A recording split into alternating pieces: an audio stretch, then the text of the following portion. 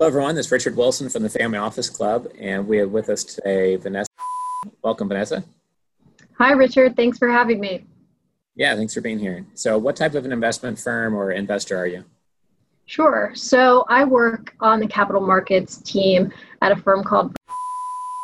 We are a 20 billion plus or so real estate investment firm. We focus both on the equity side of things and in the debt markets as well. Specifically in the equity verticals, we invest value add mostly within multifamily, workforce and affordable housing, office, seniors housing, and then we do a bit of development within those sectors, but focus most of our development efforts within our Opportunity Zone platform.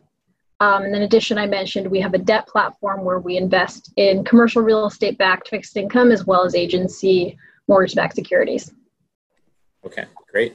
So obviously, any firm with 20 billion in assets, at least that I can think of, has many different divisions, managing directors in charge of each division. And if I went to each managing director, they'd give me a different answer to this. But what is the type of deal, like the strike zone size or cities, where if there's a Family Office Club member that says, hey, look, I don't have the balance sheet for the debt, I can only raise part of the equity, but I have an amazing deal that's at it's an institutional quality size that they think that Bridge would be interested in. Can you give us a little bit more framework around how you might be able to collaborate with members that have that type of a quality deal and what you call quality kind of internally? Yeah, sure. That's a great question. I think if you took a step back, of course, the way we're structured, like you mentioned, we're a specialized investment management firm. So we have a CIO and a dedicated team for each of those verticals that I just mentioned. Like you said, it's going to vary depending on the strategy. But I would say from a market perspective, we do spend a lot of time analyzing where we're going to invest in. And I think there are a lot of resonating themes that apply kind of across the universe of our verticals. So we specifically focus within the US, and within the US, we look at secondary markets. And you'd be asking, what exactly defines a secondary market here? So the way that we define secondary markets is looking at markets where we think there are healthy real estate fundamentals. So where are there areas that have strong household formation? Where are there favorable employment trends?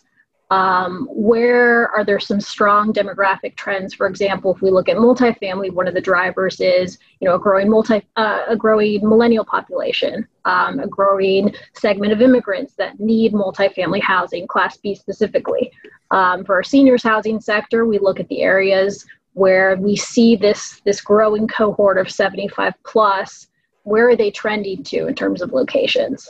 And then to answer, I guess, the second part of your question in terms of sizing, it ranges. We may do deals that are kind of as small as 10 to 20 million from an equity ticket to kind of as high as 100 million, depending on how we're buying. So in some cases, we may buy one asset, or in some cases, for example, in our office portfolio, we bought a portfolio of assets that resulted in a much higher equity requirement from a fund perspective. Okay, it makes sense. It's interesting primary cities to be at a much better price than the primary cities, of course, and they still are. But like Nashville and Austin and some of these cities have become like so hot, like Denver. It's interesting. Like I see some going to like Huntsville, Alabama, and Jacksonville, Florida, over what used to be the popular secondary cities. I mean, are you guys seeing that as well? Or at 20 billion in assets, the city has to be big enough that you can do a real size project and it's not too tertiary. How do you guys approach that as a firm in terms of, are you avoiding some of like the Nashville types that have been so popular for a while, or do you still see good growth in many of those types of cities? So that's a great question. I think as you think about the trajectory. So we typically invest within fund structures. We do co-investments as well. Our fund lives are different, varies, but, investment periods may range from 3 to 4 years, and the fund life to allow for the harvest and realization anywhere from like 8 to 10 years. So if you think through that timeline and that investment horizon and where we think there will be growth in kind of that time horizon, that's how we think about where we're investing in markets. We're constantly underwriting. So there's definitely been growth in cities that hadn't historically been on the map. That toggle between, or that line between secondary and tertiary, I feel like sometimes can be dependent on how someone looks at it. I'd say more importantly, it's driven by some of the fundamentals that I was talking about. So you see areas like, I'll give you Austin, for example. That's a really hot market and has been for a bit. We are building in our Opportunity Zone platform, we're building multifamily there. There's a lot of jobs that are flooding into Austin still, and we still think this is a really attractive market. It's all dependent to the pricing that we can get. So we wouldn't overpay necessarily for something that may still be a growing market. It's all about finding the right price and value from an investment perspective for us. Sure. Yeah, it makes sense. Okay.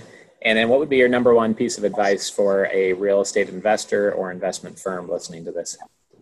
It's a great question.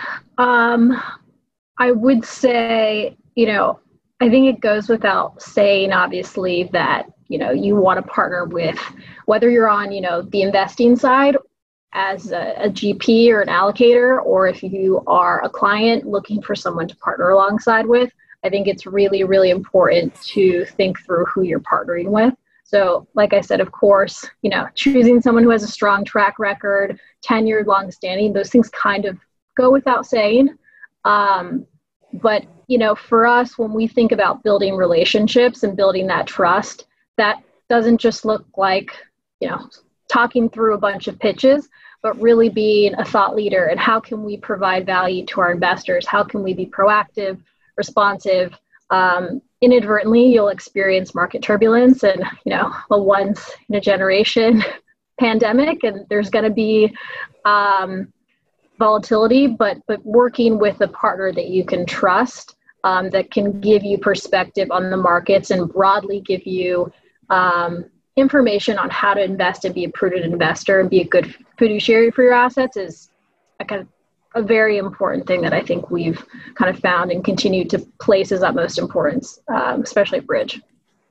Sure. Yeah, it makes sense. Okay, great. Well, I'll be happy to keep in touch as you guys continue to grow, to 25 or 30 billion over time. And I'm sure there'll be ways to, collaborate, have you on discussion panels some more, and contribute to the new CRE platform we were talking about, just get live here the next few weeks. So appreciate your time here today, Vanessa. And if anyone listening would like to get in touch with her regarding the project you're working on, or co-investing, or doing something together on the investment side, just let us know and we can get you connected to her and her team. And thanks again for your time here today.